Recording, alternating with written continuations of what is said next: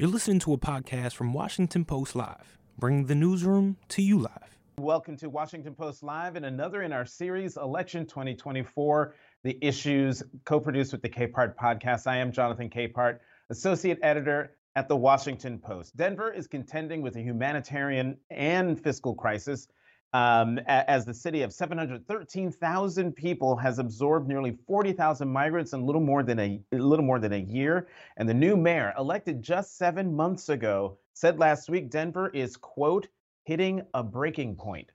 Joining me now, Mike Johnston, mayor of Denver. Mayor Johnston, welcome to Washington Post Live. Well, thank you so much for having me. It's an honor to be with you. So before we talk about your city, let me get your reaction to the big thing that happened yesterday, and that is the impeachment of Homeland Security Secretary Alejandro Mayorkas.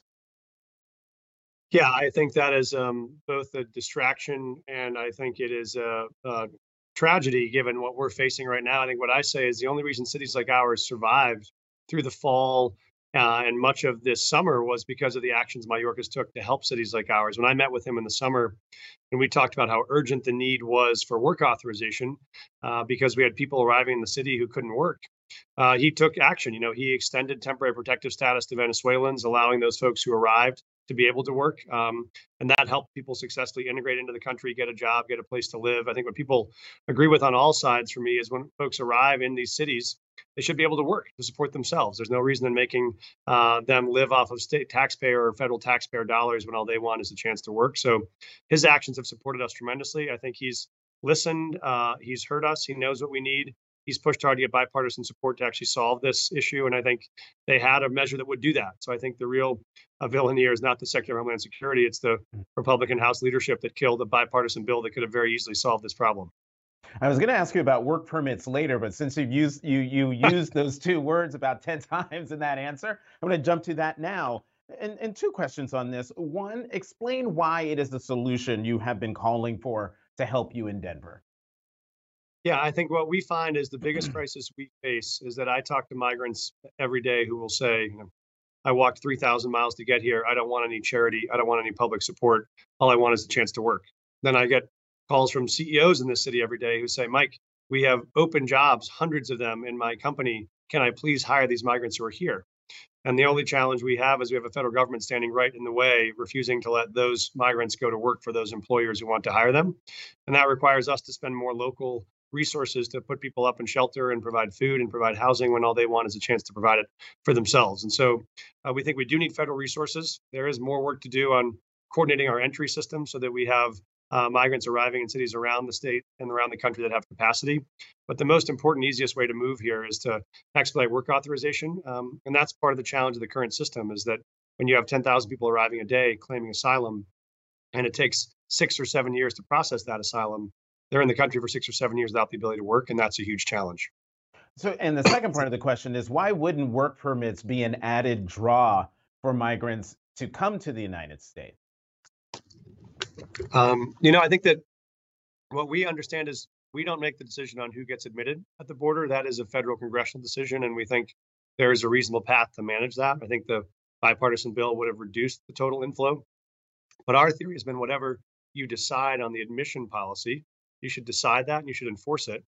But if you admit 1,000 a day or you admit 8,000 a day, if all those folks are arriving with work authorization, we have a path to support people in either situation. What's very difficult is to have increased volumes of people arriving, no federal support, and no work authorization. That's what's unworkable for American cities and states right now. Mm-hmm. So, as you well know, the bipartisan Senate immigration bill, the most comprehensive in a generation, stuffed with Republican priorities, was killed before it could even get out of the Senate. Was there anything in the Senate bill that would have helped Denver? Were work permits or work authorization part of that bipartisan immigration bill? They were, and you're right, Jonathan. There were, this is what happens when you have divided government: is people have to work together and they have to compromise. Was everything in there that I wanted? Of course not. I would love a path to citizenship for folks that have been in this country for 10 to 20 years. But all the things we needed were in there. The first was it would have provided more border security to help manage the arrival of new migrants.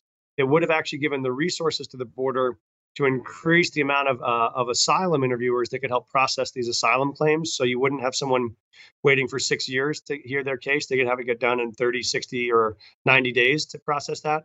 That would have been a game changer for us.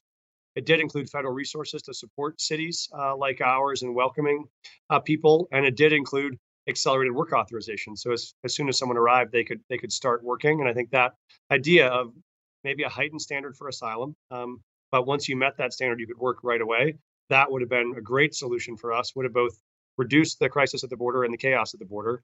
Would have provided funding for cities and would have provided work authorization for folks that are here. I think that was a surprisingly elegant solution given how dysfunctional DC can be. The fact that there were bipartisan alignment on that, I think, was really encouraging for us. Then, of course, so discouraging to see that Trump came in to kill the bill, not because it wouldn't have succeeded. He came in to kill it because he knew it would have succeeded in actually addressing the crisis. And what he wants most is for the crisis to continue. So what I talk to our residents about is we now have to get used to what we have to do in light of the new Trump border policy, because this is now Trump's policy. This is the policy he wanted to stay in place. The chaos of no structure, no support, no resources for border cities or for us was what he and the House Republican leadership chose. And I think that's a great catastrophe for the country. And to that point, the Washington Post is reporting, and I'm quoting, U.S. Immigration and Customs Enforcement has drafted plans to release thousands of immigrants and slash its capacity to hold detainees after the failure of a Senate border bill that would have erased a $700 million budget shortfall, according to 4 officials at ICE and the Department of Homeland Security. So, Mayor Johnston, what does that breaking point that you've mentioned for your city, what does that look like? What's changed? And who are the migrants coming to Denver? Yeah, one thing just to say about that, Jonathan, to your point, which I think is so important for folks that are listening, is some people say, well, why doesn't Biden just fix the border? Like, this is executive action. He can take care of this. He doesn't need Congress. This is precisely the reason why he can't solve this without Congress. Congress allocated the dollars to hire the staff to put at the border. This is right now like telling me to solve the line at the DMV. If you had 10,000 people in every DMV building in the city and I had 1 employee there, what's going to happen? You're going to tell all 9,950 of those people to take a number and come back tomorrow, except for when there's 10,000 every day, that number says come back in 6 years. What you have to do in that situation is put more staff at the DMV. That is exactly what Biden is asked to do, is put the staff there that can process these claims, manage them, decide on them, and then either admit people or not. Without those resources, they are setting it up to fail because they want it to fail. And so that's not something that Biden can solve by executive order. You can't print money as the president. Only Congress can allocate that. So that is critically important. But I'm really glad you asked about the people that are arriving, because every couple of days I'll go today to visit folks that are in shelter here, and the stories you hear are incredible. These are people that did leave a country in crisis. They walked 3,000 miles through the Darien Gap, where they watched horrific loss of life, people dying from floods, from cartels, from falling off of mountains into abysses. I mean, it is unbelievable. And you did that entire walk with a 5-year-old and a 10-year-old, sleeping on the streets of Mexico City for weeks, waiting for a chance to get in. And then they arrive, and these are people that are, as I mentioned, these are like our local woman here who is a police officer in Venezuela, a bilingual Spanish-speaking woman who is a police officer. We would hire her in a minute to work the streets of the city, but we can't get access to that. But many of them are professionals. Many of them left countries where they were business owners, or they were electricians, or they were teachers. I met an athletic director from a high school. They have great talents to give to this country, and they came here believing that we would offer that opportunity. And I think we can both offer that opportunity in a way that serves them and actually serves our cities. The great tragedy of this is I don't think conservatives want to spend more and more taxpayer dollars on newcomers. Easiest way to do that is if you let them work, they can support themselves, but they're both denying the chance to give them resources and denying the chance for them to work, which is what makes it particularly tragic. And you speak, if I remember right, you speak fluent Spanish. So these conversations you're having with migrants the word personal comes to mind, because there's no translator. There's no one getting in the way. You can have a very deep conversation with the folks you are meeting. Mayor Johnston, in a January interview with NBC News, you said there are 4,000 migrants in shelter, which was 10 times what your system can handle. Where do the numbers stand now, and how many are in shelters today? Yeah, It varies week to week, but we're a bit under 4,000 now. And when I started about 7 months ago, as you mentioned, Jonathan, we were about 400. So we've gone up 10 times in that amount of time. And the other, challenge is this is winter in Denver. It's regularly 10, 20 degrees outside with 3 or 4 inches of snow on the ground. And so we don't want a mom and 2 kids who arrive on a bus from Texas at 10 o'clock at night in sandals and a t-shirt to be out on the streets sleeping in a tent in 10-degree weather. And so we both want to make sure we can help keep people safe and secure. And we also know that we don't have endless resources in the city to support them. And so that's where we find the city really at a breaking point now. This is a good time to bring in a question from a fellow Coloradan, Anna McCaffrey. And her question is to you, Mr. Mayor. You seem to be favoring migrants over tax-paying citizens who live in Denver. How do you plan to sustain this when your policies are pushing people out of Denver? Senior citizens are particularly affected as they cannot sustain the huge tax increases to pay for migrants. Yeah, I appreciate the question, Anna. I think the key couple of facts are we are not raising taxes in any way to support migrants. That is not our plan or our proposal.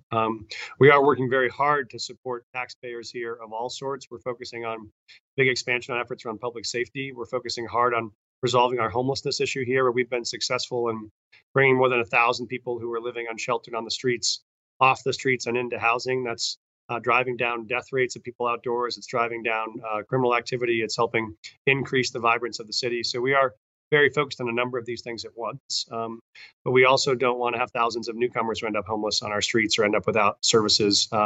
And so this is the balance we're trying to find, is how we can both maintain the core services for the city and how we can help support those migrants that have arrived. But I do agree with Anna, this is not a path we can continue on indefinitely, given the collapse of federal support. And so the federal government is the one driving the border admissions policy. And if Congress is going to choose to have an admissions policy that means there are tens of thousands of folks arriving each week to cities like ours or to cities around the country, then we need to have some federal support, or we have to change the structure of services we can provide to those people that arrive.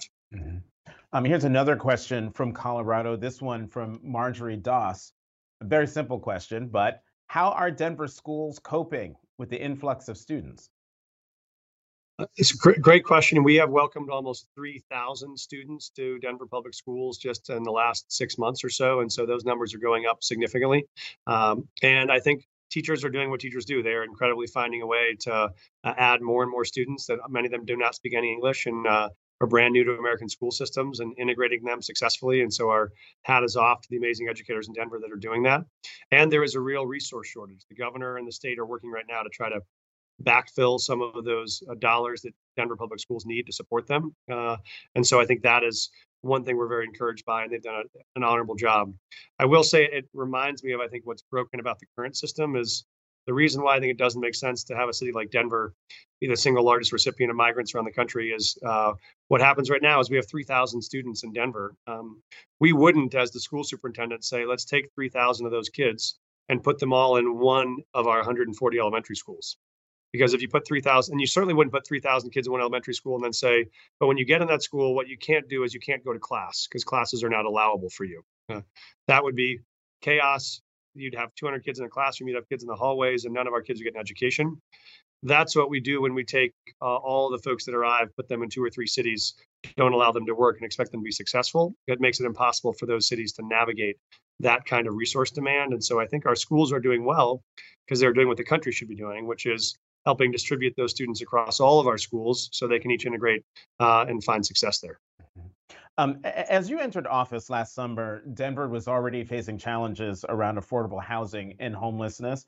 How does the influx of migrants impact your efforts around those issues?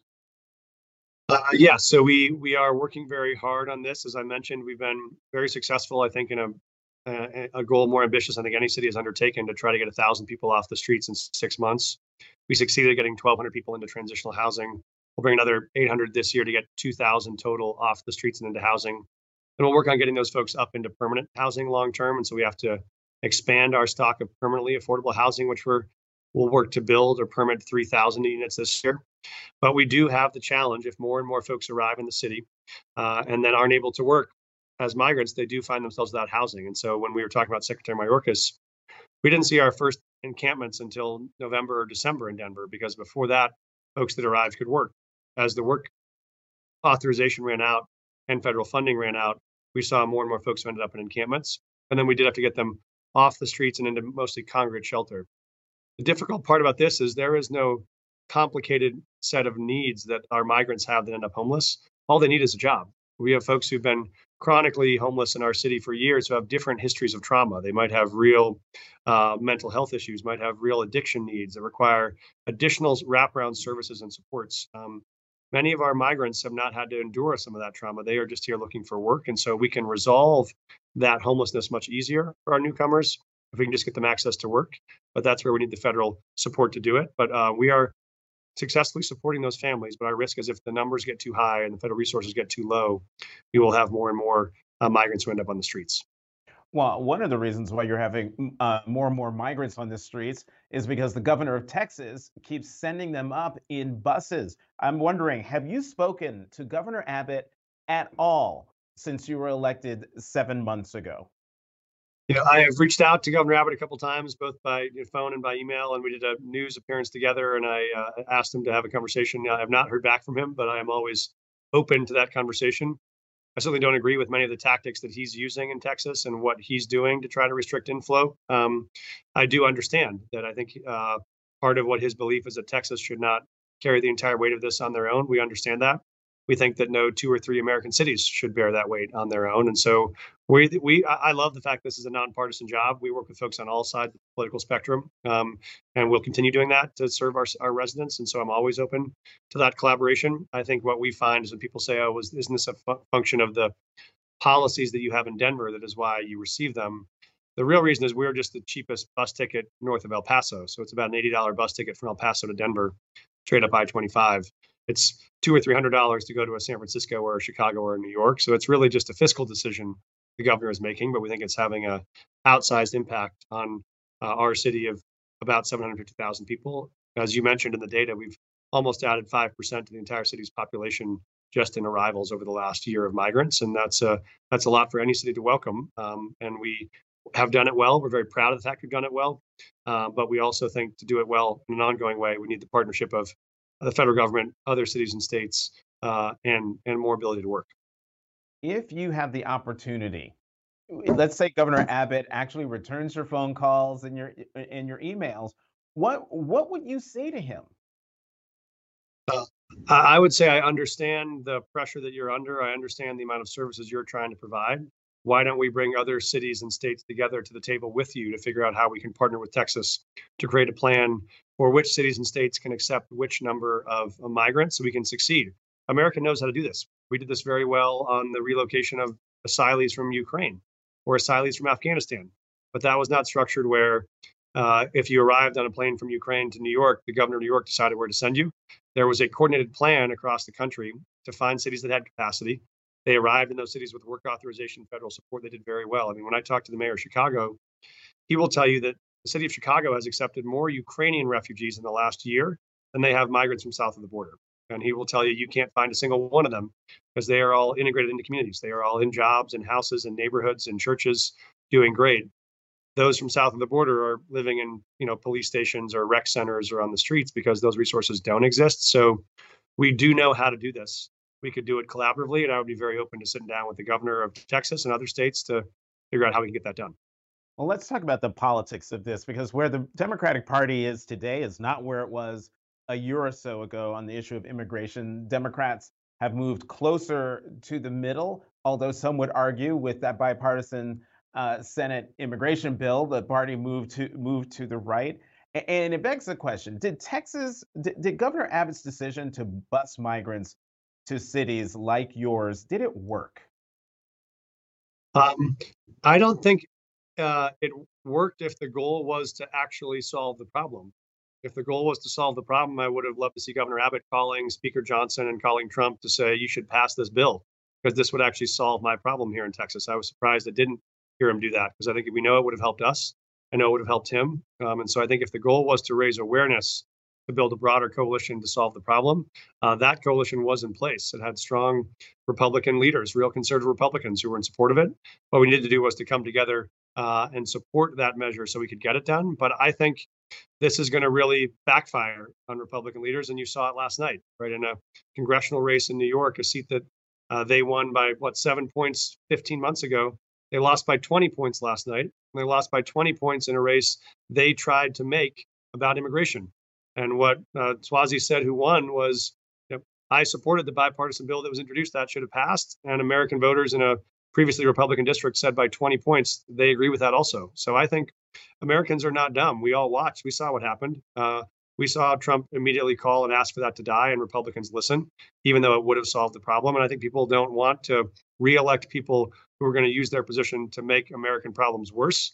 I think they want to elect people who actually want to solve American problems. And that's not the goodwill that the House leadership showed in the last 2 weeks. And just to be clear, Tom Suozzi won his race last night by 8 percentage points. Sorry, I thought it was larger than that. No, 8 percentage points, but it's still big. You were not wrong. You were not wrong in that. Mayor, my Washington Post columnist colleague Perry Bacon has a provocative column. Let me read you this one part from it. He writes, on immigration, left-leaning parties in Europe adopting more nativist rhetoric and policies have often moved public sentiment even further against immigration, but not helped those parties do better electorally. That's happening in the United States, too. Is Perry wrong? I don't know Perry, but I believe in this instance that he is wrong, because I think what we're seeing is, in Denver, people are very supportive and welcoming to migrants. They know we're a country of immigrants. They believe in the send us your huddled masses yearning to breathe free part of America. They all have their own immigrant stories. And we believe there's a way to do that that is also pragmatic and that is also financially responsible. And that's why I think what you have is people that want to foment this into a sort of divisive conversation. That's not where we are. There is a both and solution where you can welcome migrants, support them, and help them succeed. And that's why I think it's the people who want to foment this argument that want to make it divisive, because I think if they have more migrants on the streets who are forcing cities and states to pay for them, that'll make people angry. When the very thing those migrants tell me every day is they don't want public resources. And so if you deny them the chance to work, force them onto the public dole, you can make people mad about them. We're very deliberate about not sowing that kind of division. And I've said very clearly in my press conference, this is not the fault of the migrants that have arrived. This is not the fault of the city workers who are working overtime, 2 or 3 jobs to make this all work. It's the fault of some number of federal elected leaders on the Republican side who wanted to make this problem worse and chose to. And I want to be careful to say there are many courageous Republicans who stood up and wanted to solve this. So I don't think this is a partisan issue. This is really a Trump and a kind of extremist approach issue. But I don't think Americans' disposition will change. I think what they'll be frustrated by is a government that insisted on making the problem worse and not better. Was the Biden administration late to acknowledge the severity of the situation, not only at the border, but in cities like yours in New York and Chicago? Could the administration have moved faster, quicker, sooner?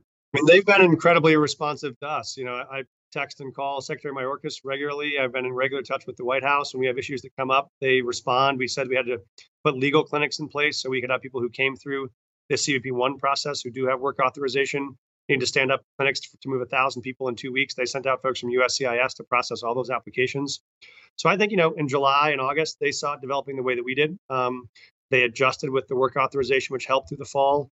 And then it was the time when money ran out and work authorization ran out. They tried to go through Congress with the idea to do what people had asked, which was to seek a bipartisan deal, and thought they negotiated one in good faith. So I feel like they shouldn't be punished for trying to do what was their job, which is to negotiate in good faith with a two-party system.